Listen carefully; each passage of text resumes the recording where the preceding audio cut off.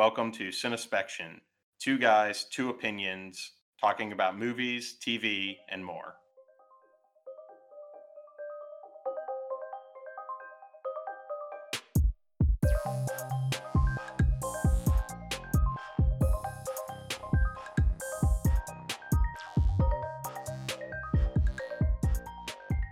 Hey, everybody. Welcome to another week of Cinespection.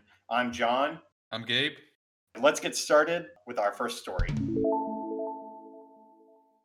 We waited a year and a half for new MCU content. The last thing that we got was Spider Man. And we finally got something in WandaVision this past week on Disney Plus. We're going to talk about our general impressions, and then we are going to dig into some spoilers. Spoiler free section coming at you right now.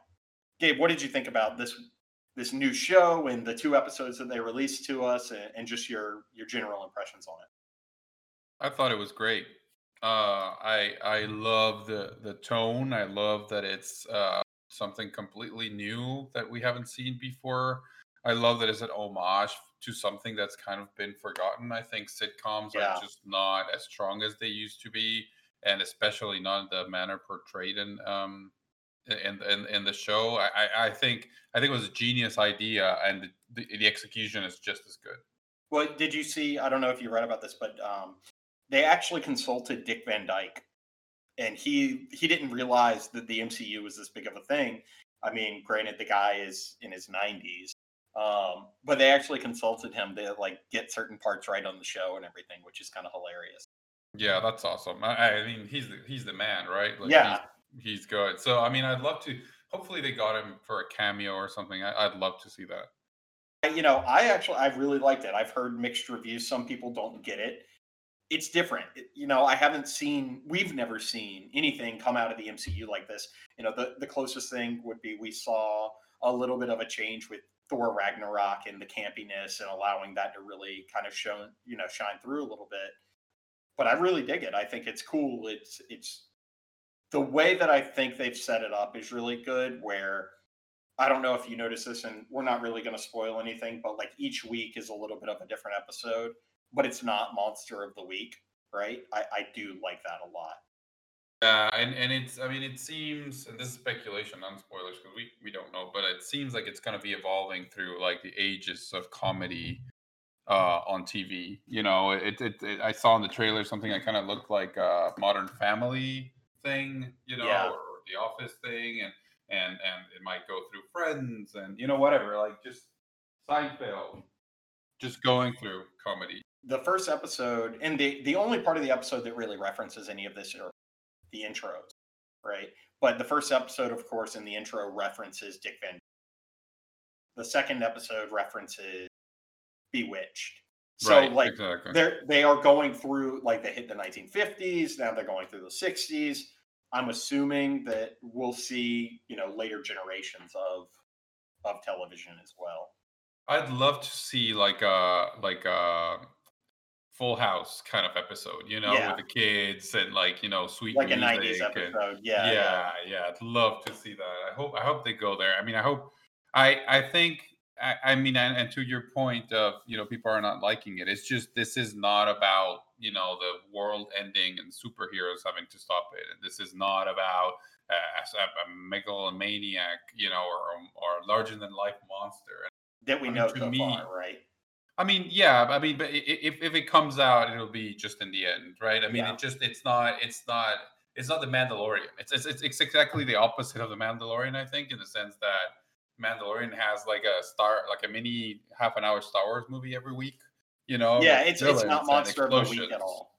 Right, exactly. It's the opposite of that, and I think that's why it worked so well for me because I mean, what I tweeted is that doing this is what's going to keep the genre alive for years to come. Yeah, And I I saw think, your yeah, yeah, I saw your tweet on that, and I completely agreed with it. Like, it's just, it honestly, to reference an older '90s show, in a way, to me, is like the Twin Peak type thing, where they find a thread and they just keep pulling on it.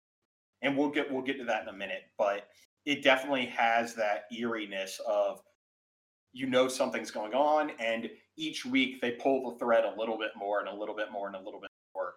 And I love that. I love that so much more than Monster of the Week, and that's why I think that this is how they can really keep the MCU going.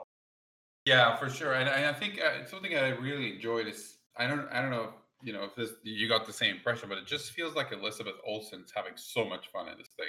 Oh Like yeah, she's just like she has a massive smile, and I don't know if she's thinking about her sisters, who got famous. The Olsen twins got famous on TV in a show like this one.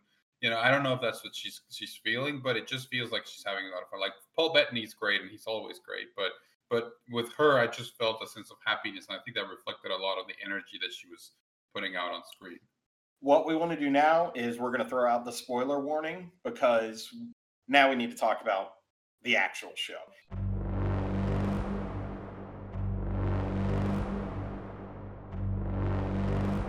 All right, so what was your favorite part, Gabe? Oh God, I think I liked the first episode the most.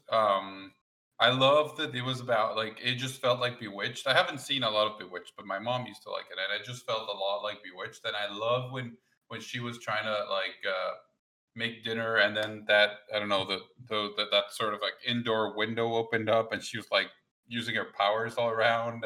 I mean, I love those moments. It had like an I Love Lucy vibe. Yes, exactly, exactly. I love that moment because I was like, okay, like this is what this is going for.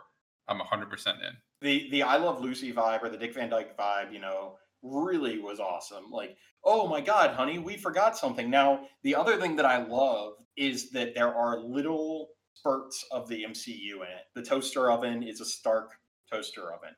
I didn't notice this the first time, but the watch is Strucker Hydra. Yeah, it's brand. Strucker Yeah, and Hydra. Yeah. yeah, I didn't notice it. Yeah. It's Mhm. Strucker is the one that, built her, well, made her and her brother. Yeah, exactly. And Stark is the one that basically made Vision, right? Yeah, So exactly. So, and the reason I brought up Twin Peaks earlier is, Twin Peaks, every episode gave you like a little bit, and this show does the exact same thing. In the first episode, we see that one red dot on the toaster oven, and then the second episode, we see the red helicopter, the Sword logo on it. Are they going to bring Sword from Nick Fury? Is that what they're talking about? Who knows? I mean, that's a good opinion. Everybody on the internet is talking about what could this be? What could this be? Because there's so many plot lines Marvel could be pulling from with this. This show is like built for rumors. Like the show yeah. it is built for that. Yeah, I think there's a line between rumors and speculation, and like I think rumors can just be like, oh, this actor is going to join this franchise, but speculation it's more like, oh, I think this is what they're going to do with the source material, and Yeah. it's what's fun about it. And I think love him or hate him, but J.J. Abrams is the master of this, just giving you enough to like fill it up with your own thoughts and just think about it. I think the show is going for that J.J. Abrams vibe, and I think it works. I wouldn't change a thing. No. And at the end of each episode, we're getting just a little bit more of like what's going on. Right at the end of the first episode, we see it back out and it's like a TV set. That's where we see the Sword logo. That's where we notice that it's somebody being watched. Is it Wanda being watched? Vision being watched? Right. Well, Vision's dead, so we'll have to see. Well, Right. so this is speculation. We'll call it speculation, rumors, whatever you want. The mill is circling on the internet, but Vision, he's only sort of dead, right? Like he had the Mind Stone pulled out, but someone on the internet was like joking that Vision's just a big USB stick. He just needs to be plugged in and rebooted, which could be something that could happen. Everybody's speculating. No, I mean it was a could big be. plot point. It was a big plot point that Shuri had to take like 2 hours or however long to take out all the circuits and stuff. So the fact that Thanos just pulled it out, I don't know, just he seemed pretty dead to me. I mean, they could easily bring him back because Siri even said, like, "Why did you do it this way?" She Right. like, so maybe she's the one rewiring him, or we saw at the end of Far From Home. Nick Fury is on a ship with aliens. This is going to be a whole thing, and that's admittedly probably the new Sword base and Sword shield, and so we'll see. So, was there anything that you didn't like on the first two episodes? I didn't like it. But I think the humor mostly did not land as well for me. I didn't laugh as much as I hoped. I watch other sitcoms and I laugh a lot more. But I think that's what they're going for because it feels like there are things that would have been funny in the 1950s. Yeah. And I think humor just changes through the years. Like the best shows are still funny 20 years later. Friends to me is still funny. But many shows are still funny many years after. But most things are just a product of their time, and they were funny when you watch them. And I think they're going for a 1950s humor, so it's by definition not going to be as funny for an audience in 2020. So I wish I would have laughed more, but it's not really a complaint. It's more like a nitpick. I think that because of a lot of the stuff growing up, I watched Nick at Night. You watch a lot of I Love Lucy and Dick Van Dyke. They are purposefully making fun of those old shows so that if you've actually seen them, then it's really funny. Like the twin bed thing in the second episode where she like snaps her fingers and it becomes a king size bed. So there's a lot of like little things and that they're doing through the show. But as those plot points progress, that is the signaling that we're moving through time and that time doesn't really make sense. And because time doesn't make sense, that's how I've read a lot that this could be connected to the multiverse of madness. Like this is setting up for the next Doctor Strange movie. And because time is Doctor Strange's thing, I'm wondering if there's some sort of time dilation. Of course there is, because she's pregnant at the end of the second episode and everything becomes like Technicolor. The only thing that I didn't really like is that I want more faster. Like that's my thing. Like I watched those first two episodes and they're what, like 20 some minutes each runtime. Less than half an hour, yeah. Yeah. And Also like 7 minutes of credits or something like that. It's ridiculous. And I don't understand. Yeah. The only thing is like maybe, and this would not be shocking, is Marvel is hiding something everywhere. Why are there 7 minutes of credits? The only guess that I can come up with is that there is stuff hidden in the credits to like clue you towards where this is all actually going.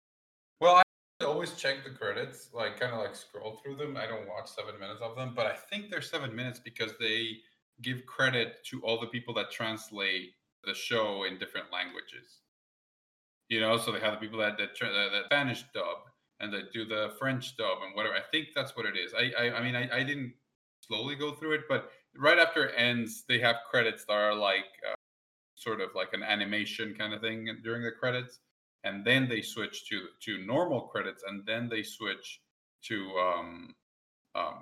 to this dubbing people. Yeah, so I don't know if there's something hidden because the Mandalorian also had pretty long credits. Yeah, it did. What do you think about the people, the haters? Because there are definitely haters. I've even talked to people that are just like, I don't know if it's for me. I only got through the first 10 minutes. You have to be a pretty big comic book fan to sit through these episodes that are kind of quirky and kind of strange without knowing the actual plot. Yeah, I mean, it's just I think it's a fair criticism. I think the people that have felt that way are totally justified because this is not Ant-Man and the Wasp. This is no Guardians of the Galaxy. That even though those movies are somewhat different in concept and execution to something like Iron Man, or they still feel like they're set in the same universe. Yeah. And this thing is just it's just a completely different thing. And I mean, what I thought is interesting is that the best thing that I can say about WandaVision is that it's original and it's a new concept. It's just finding different ways to use these characters. Which is just a complaint that I've heard a lot sometimes about the MCU from both sides, like, oh, they always do the same thing, or oh, I want to see this thing again. So it's like it's people from both sides complaining, and here they're doing something entirely original for the genre, and also you haven't seen an homage this way to sitcoms. I feel very comfortable with what I'm seeing. I like that they're trying something different, but I think the fact that the strongest thing it has going for it, which is its originality and new concept, is what's deterring some people. I don't know what the legacy of that is going to be. If they wanted to do something weird with the 20,000 upcoming shows, is this going to deter them from doing that? Which is truly, it's a loss for the audience, because doing new things, doing original things, I think work pretty well. to keep the genre alive. Yeah, this goes into a deeper conversation too that we've had before, but what defines a genre? So comic book movies are kind of their own genre now, right? Like there's a very but within that genre of comic book movies there is like drama and there is action and comedy, and you have things like Thor that really bring out the comedy. And then you have this, which is it's comedic, but there are definitely serious undertones that you can tell are coming. Like this is leading up to something. And I think that being able to merge those things and go to branch off of the standard, like, okay, there's a big bad guy. Okay, we all need to work really hard to come together to beat this one bad guy. I think that changing that is great. I hate that The Mandalorian does that because I think that the longer story arcs are so much better.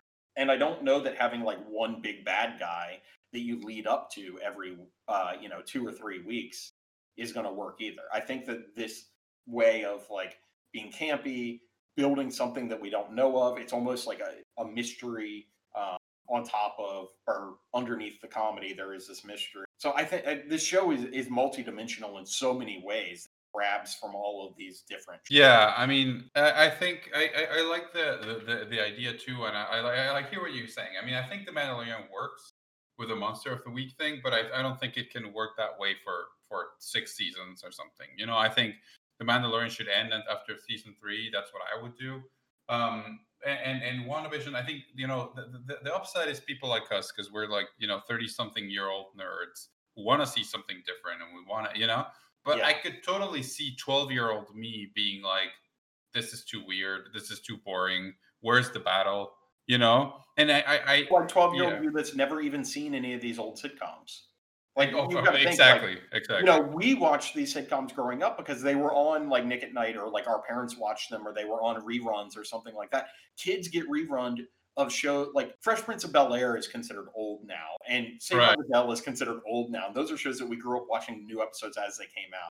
So like Office is considered old. The Oh, Office. oh my god! So you sit there and you think about that, and a kid watching this, even a 15-year-old kid, is not going to know most of these TV shows that they're referencing. But you also can tell that this is not made for. You can tell that it's pivoting towards an older crowd. There are a lot more suggestive themes in the show. And before we run out of time, I just want to run the main plot point that we've got to so far is who's doing this to you, Wanda, the radio signal that comes through, which is very reminiscent of Law, referencing, like you said, J.J. Abrams. What do you think this is all about? Do you have any speculation? I mean, I think Wanda's mind was sort of taken over or something like that, and she's creating her own reality within what somebody's doing to her, right? Because it seems like she has control over this universe. Because in the second episode, she sees that guy crawling out of the beekeeper. Yeah, right. I thought he was Tim Blake Nelson for a minute. I thought it was Tim Blake Nelson from. Didn't he play the Mole Man? I guess Tim Blake Nelson was in the MCU because he was in Incredible Hulk, but I don't remember who he played. And then he was in Fantastic Four. So I don't know. I just thought it was Tim Blake Nelson. I don't know. But then she says no, and she has control over this reality. So I think, yeah, right. So I think a part of it is that she somebody has her control, but she has control over what's happening, and eventually, that's my speculation. Eventually, she'll want to do something about it or save her consciousness. Yeah, I mean, we kind of saw her have a bit of a mental breakdown at the end of Endgame. While she was like crushing Thanos, you could tell like she was losing her mind. Right. She's so struck with grief. That's why she literally just like was crushing Thanos like a tin can, like it was nothing to her to just squash Thanos. Right. So, and we know that Thanos is one of the most powerful people in the universe. It's very interesting, and maybe something broke. Who knows? I find it interesting that there is the reference to Sword. So maybe this is her being run through a simulation, or maybe she finally just lost it, and this is Nick Fury trying to help her in some way. Like maybe this is like a therapy session. This is what creates the multiverse of madness. Wanda's mind, right? Yeah. And that's what we could see. We'll see. I mean, I'm excited. I think that we're going to at least have to do like 5 minutes to go through and just recap it. We don't have to go into like this in-depth thought unless it warrants it. But I think that this was a good little talk about WandaVision. I hope that everybody watches it. I think it's a great show. Just stick it out. I think that it's building to something better, but that's all speculation. Yeah, you'll find something that you like. It might take a few episodes, but I think you'll find, if you want the battles, you might get the battles. I think if you want the comedy, you already had it. If you want other MCU people showing up, I'm sure other MCU people are going to show up. Besides, I think Darcy from Thor is going to be in it, which I've always found her really funny. So you'll find something. People keep saying it's a slow burn. It takes a while to get going, and it's like, well, that's intentional. It's not, it's not a filler Dragon Ball Z episode between sagas. It's not filler. It's the way they want to get to where they're going. It'll take a while, but it's still entertaining enough. Very entertaining. For several weeks to me. Yeah, and do we know if this is a limited series or are they going to run it for multiple seasons? I was thinking the same. I'm not sure. I hope these are limited series so they do new things, because I don't want to see the Falcon and the Winter Soldier season 2. But I mean, we'll see. Yeah, I mean, I think that these are bridges to these tentpole movies, or at least that's the general idea that they're going. So we'll see if they actually extend it out. Agreed. All right, so this is our next story. All right, so I'm currently going through a book called Fire Cannot Kill a Dragon, and it's written by a journalist called James Hibberd from Entertainment Weekly. He was the guy with all the set visits to the Game of Thrones set, and he was the guy who wrote the recaps and the interviews, and he was like all over Game of Thrones. And he's a pretty good writer. If you check out his pieces, really very, very good. And he wrote a book called Fire Cannot Kill a Dragon. And I'm reading it now, and it got me thinking a lot about the legacy of Game of Thrones and what this show is going to be, because it just feels like in some ways Game of Thrones was present in every aspect of pop culture. We've had Game of Thrones. We had a Game of Thrones burger at In-N-Out, and we had a Game of Thrones bar in DC. Exactly, a bar, and everybody was talking about it, and it's just everything. And the book, I mean, the book is good. I mean, if you're interested, I think it's a good look at the behind the scenes. And I'm still in season 2 right now, and shooting the Battle of Blackwater. It's Hibbert didn't write a lot. It's mostly interviews, so he just quotes what Peter Dinklage said about this and whoever it said about this. It's a bit of that. So if you're interested, I think it's good.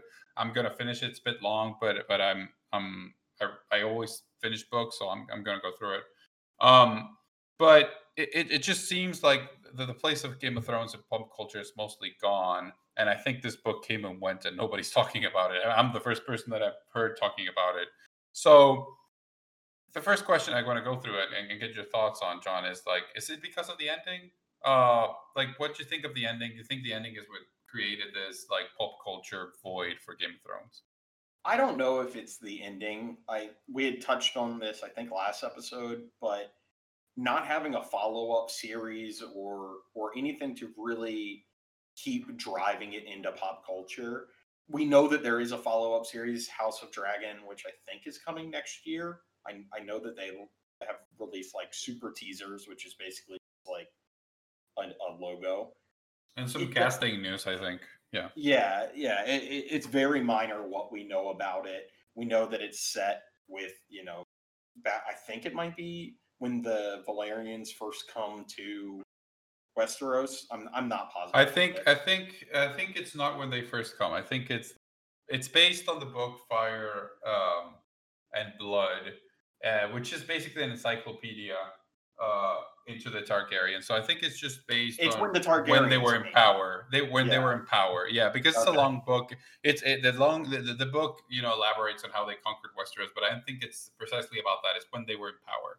All the incest and all the insanity that the Targaryens had. I think it's that era. So I don't know. I think I would rather actually see how they got into power, but we'll see. I mean, the Targaryens are crazy, and we do know from flashbacks, we know that from the show. If they knew that they were going to do more, right? This was the biggest, like you said, this was probably one of the biggest pop culture phenomenons in the past 20 years. Everybody talked about it. Everything was about Game of Thrones. Why didn't they at least say more is coming. When I've been watching the MCU again, and the end of the Spider-Man movie, it's like Spider-Man will return in, whatever, or Captain Marvel will return in Endgame, or whatever it says at the end of the movie.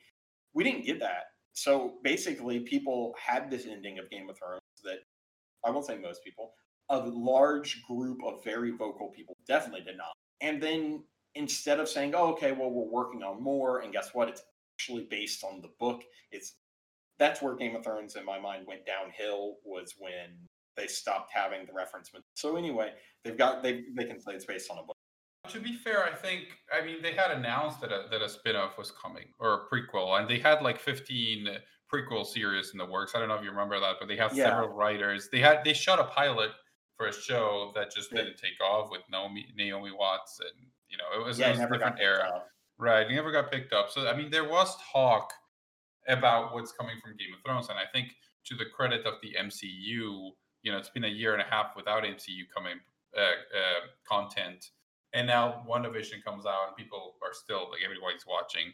But Game of Thrones, I think it got stuck in, and it doesn't feel like people are thinking about Jon Snow anymore. And I think and the show, to me, and we'll get to this in the next question, but to me the show kind of felt, what was frustrating about the ending, and I didn't love it as much as most people, but what was frustrating is that to me it just felt like they could have easily done a season 9 right after how it ended, because it just ended with another guy taking power, some people being bitter about it. It's still Westeros, so people are going to kill each other. So the ending of Game of Thrones didn't really feel like an ending to me. It just felt like the conflict is endless, and the ending, it's just the ending of another season. And the fact that nobody's speculating on that, nobody's talking about it, nobody's saying like what's going to happen to Jon. It just feels like people were fed up with Game of Thrones by the time it ended, and they don't want to think about it anymore. And this book, like, it has some behind the scenes stuff, So I mean, it's something to bring up that's in the book that surprised me was that when they were filming the first season, they were editing the episodes, and they noticed that some of the episodes right in between the first season, like episodes 4 or 5 around there, were too short. Were only like half an hour long. And they were like, oh shit, what are we going to do? So they just made up these scenes of dialogue of people talking that ended up becoming a landmark of the series, like Littlefinger in the brothel talking to some prostitutes, or I remember there's a scene of Viserys Targaryen in a hot tub with a prostitute just talking. Remember that scene? That it just doesn't. Yeah. It doesn't really lead to much, but it gives you a lot on the characters, and that's how they came up with those scenes, because they needed some filler, basically. So it just, the show became a thing, and then the ending kind of like sent it crumbling down. So, but what did you think about the ending as opposed to the rest of the show? What are your thoughts on that one? So, like I said, all right. So when the book stopped, they had to take over and start writing with the idea of, they knew how George R.R. Martin was going to end it. So they wanted to get to that ending. So from what I read, he basically told them, this is the ending that I'm going to use. You get there on your own. Like, and I'll write my own books, and really, you can tell that it drops off, and you can also tell that it just speeds around the end of season 6. So when you look at season 7 and definitely the last season 8, right, is the show is super fast paced. It just it's like, okay, jump. And it was something, that's what ruined the show for me. It was like, okay, the show was a very, like, you move from week to week, but the pacing was good. And then you get to these last 2 seasons, and the pacing was just very hasty. And I know why. Because the show blew up, the actors were getting paid a ton of money per episode. And it's not like a sitcom where you have 5 characters. This show has dozens of leading characters that are all weaving in and out, and all of these people are getting paid a ton. And then this special effects budget, to the point where I think season 8 costs more than a lot of big budget movies. I mean, to that point, I think the fact that the special effects were taking center stage kind of felt it's a good way to see how much the show evolved from season 1 to season 8. In the first season, they didn't even have the budget to film on location, so that's why everything looks better in season 2 on. Is because of that. More on the what was the priority? It just feels like the special effects on the battles took center stage in the last couple of seasons when they weren't doing that in the first few seasons. For budget, sure, but also, even when they had the budget, like something like season 4, where Game of Thrones was already massive, they only had one battle, and then we saw season 7 and 8, and there was like 20 battles. That was a priority, and dragons and stuff. Well, and in the earlier seasons, you have them leading up to the battle, and then they might show a little bit of the battle, and then they cut away to what happened at the end of the battle. The other thing that I didn't really like was that Daenerys at the end just burned the entire city. She just loses her mind. And to me, that ruins the arc for her becoming a good person. I think that's clearly where George R.R. Martin is going, because if this show had been about her becoming like, oh, she's the queen and took over Westeros and saved everybody, like that wouldn't have been George R.R. Martin's story, like, because he just doesn't write that, and he doesn't do that. But I think, again, I didn't hate it as much as most people. I think I liked the spectacle. I liked the bullet points that you can see that they were going through. I would have liked them to see the different app, but I think my biggest frustration with this thing is how many things they set up in one way to have absolutely no payoff. Because by the end, they kept saying, oh, we're trying to make the world smaller because we're going to have a smaller conclusion. And it's, so forget about Dorne, like fuck Dorne. And forget about, the Lord of Light. And forget about like all these things that were like, it's just such a complex world. The first few seasons, like religion was a big thing. And then there was this like religious war. Like it just, I don't know if they made it seem, for example, at the end of season 5 when, season 6, when Cersei destroys did she kill all the sparrows and all these religious fanatics? Yeah. Like, does she end the religious war in Westeros? Like, that's not how it works. Like, these people would get way more aggressive after you kill their leader, and they just abandoned that conflict. They were just like, yeah, that's done. And it's all these like massive, expansive universe things, It's all rushed too. Yeah. Like that's what I'm talking about, the pacing. Like anything that they wanted, and this goes exactly in what you're saying, anything that they wanted to zip up is zipped up really quick. Button up, done. Yeah. Button up, done. Yeah. And then and it was only on what they determined that needed to be buttoned up. Right. So you have this entire area over where Daenerys was, the free cities. What happens to the free? Nobody knows. Daenerys says screw it and just leaves. But she puts her boyfriend at the time in power of the free cities to rule for her. They don't button up any of that. So basically, it only comes right back down to Westeros, and then that microcosm of the Game of Thrones, which maybe is what they're trying to tie up. But I honestly believe that's why George R.R. Martin is having such a hard time writing these final 2 books, which he said are going to be like 750 pages each.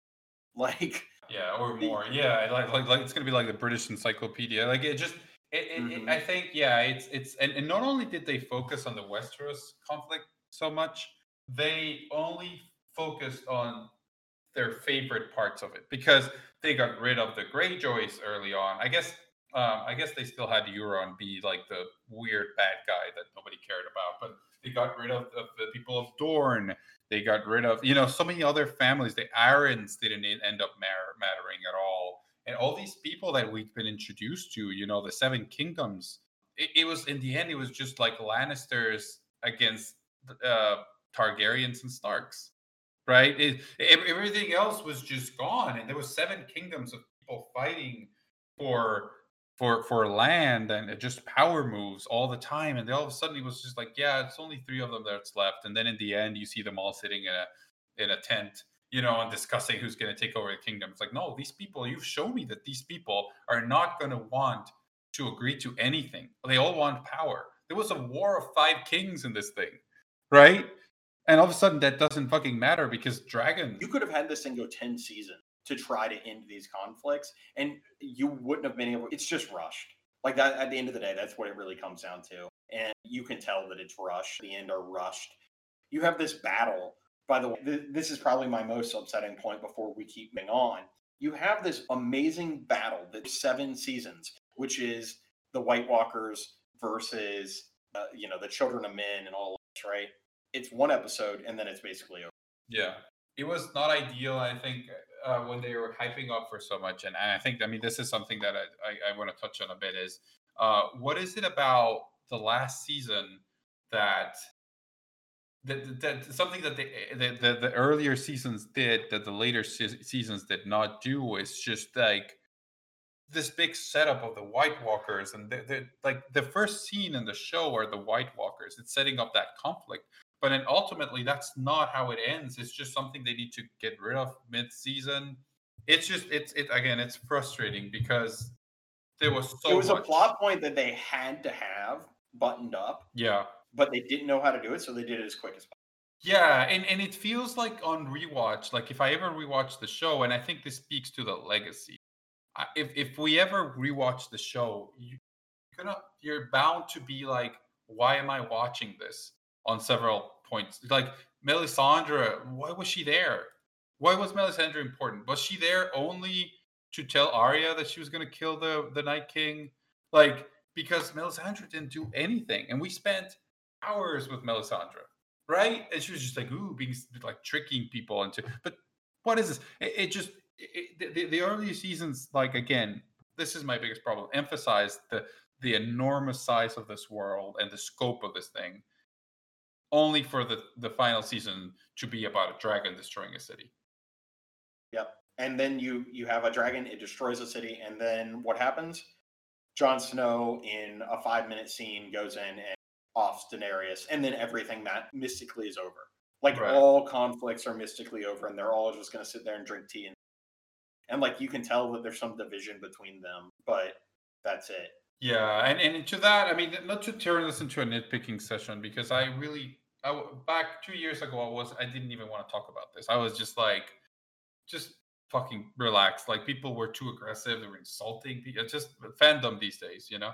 But just the way that they wrote the Jon and Daenerys relationship, it's just bad screenwriting. Because any screenwriter will tell you that two characters telling each other that they love each other does not make people convinced that they love each other. They have to have moments and chemistry. And, I don't think Jon ever told Ygritte that he loved her, but you bought into that relationship because you saw them together, and because, and having Jon and Daenerys just tell each other, I love you all the time.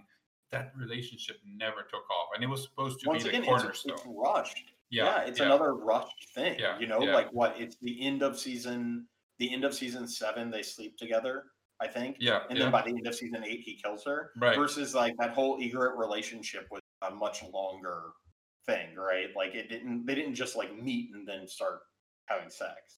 And it was tragic. It was tragic when she died in his arms, because she was just somebody that was like torn by love.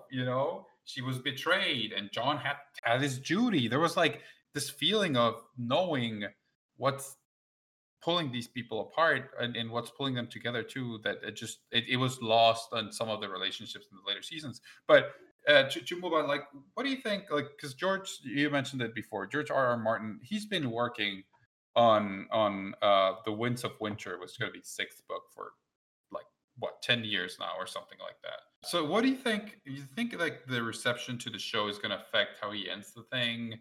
Is he like thinking it over a lot more now that he knows like how people feel about his resolution to the conflicts? What do you think is going to happen? This dude doesn't care what people think. He's not writing the books for the general public, and he's made that very, very clear.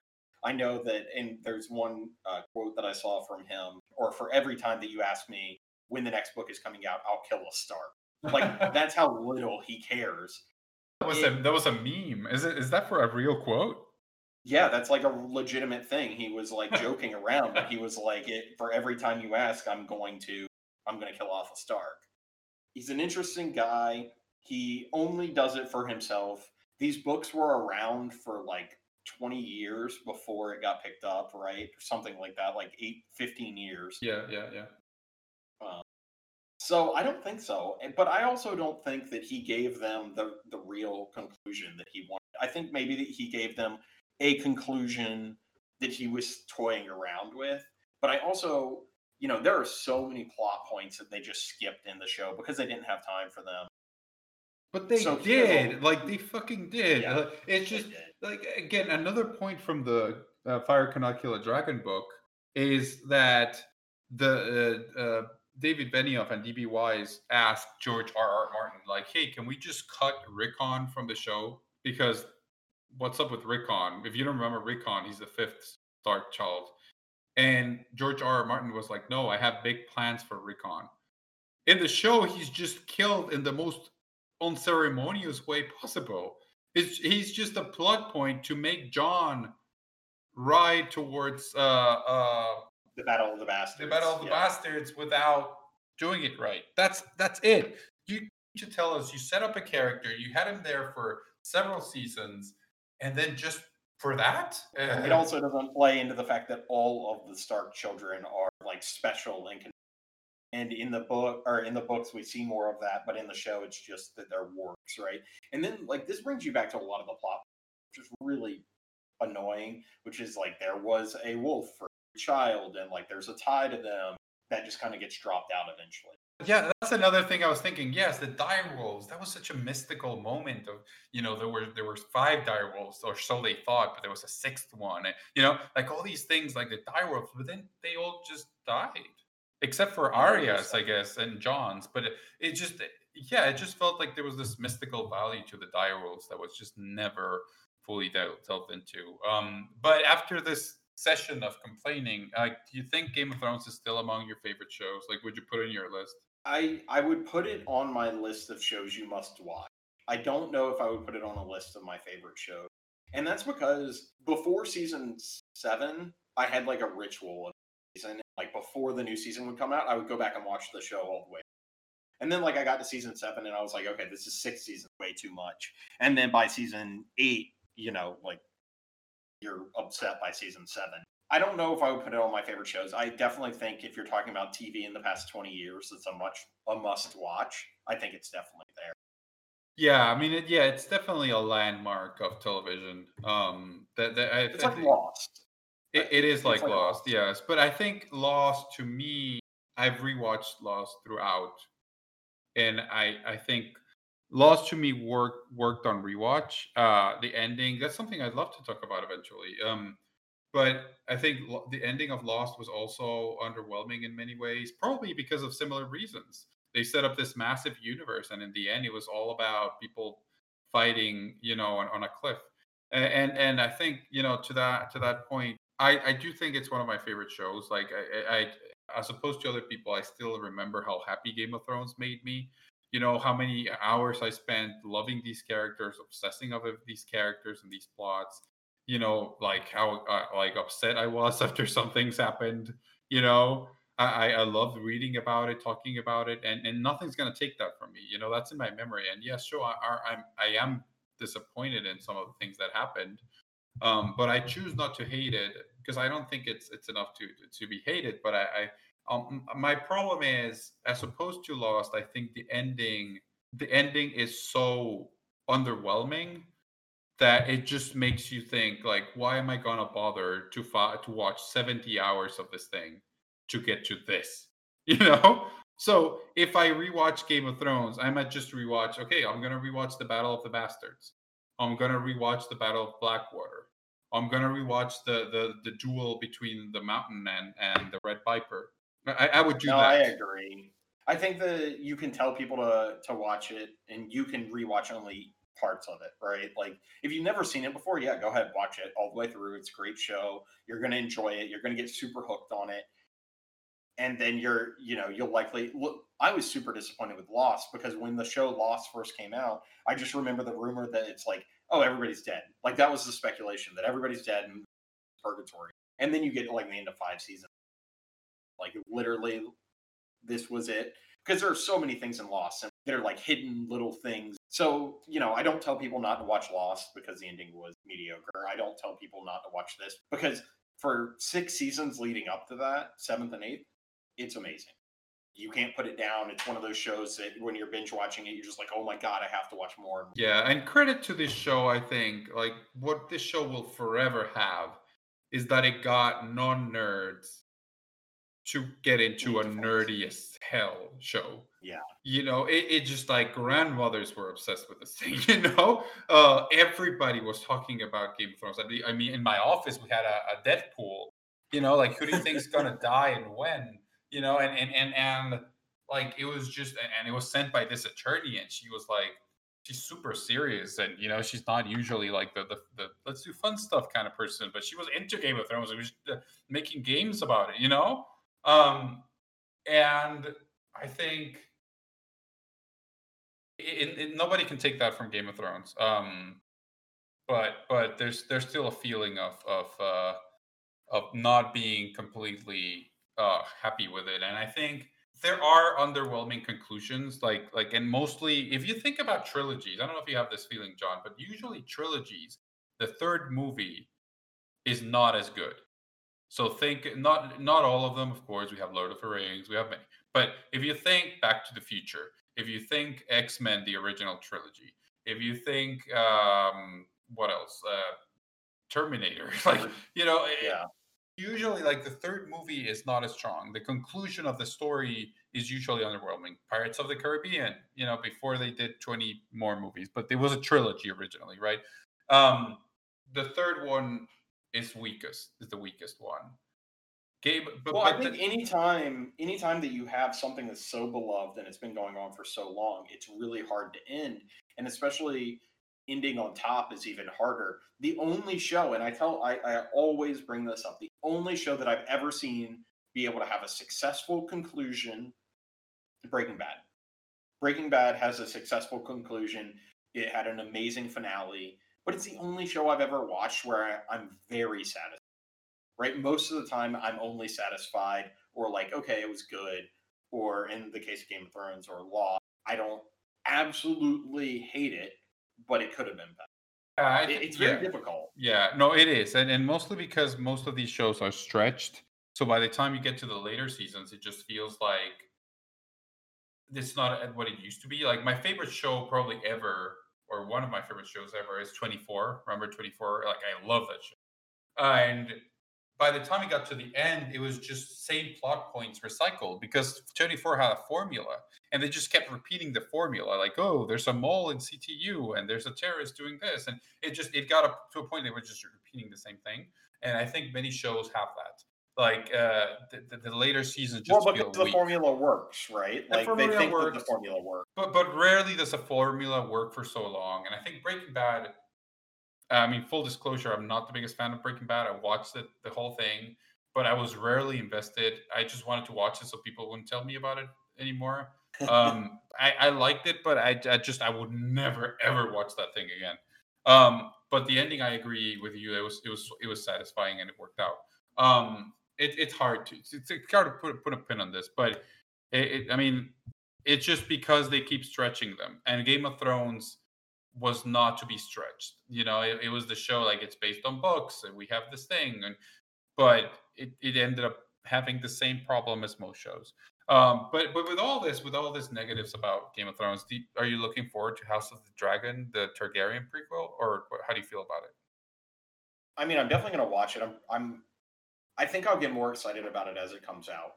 I was really excited about it when Game of Thrones ended 2 years ago, and this kind of goes all to wrap up my point.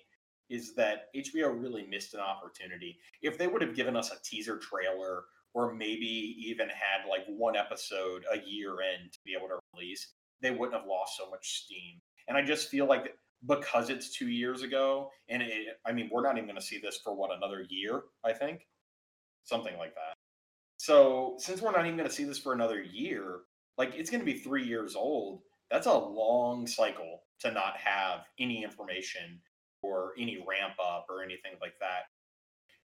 Do I think that it's going to have the entire fan base that Game of Thrones had? No way. And I think that if it is as good as Game of Thrones, I think that it's honestly going to take a season or two to be able to ramp up to that point where it has that fan base. And to be honest, I don't know if Warner Brothers is going to give it that much time because of how expensive these shows are to make. So I'm really hoping that it is really great and that they give it enough time to grow a fan base, because after 3 years, they're going to have to grow a fan base again. You're not instantly going to get people to watch it. Like WandaVision, it relies on the fact that there's 10 years worth of fandom, and then we've just been dying to get something. And they've been releasing little bits and pieces, and they, through Comic Con and D23 and all these.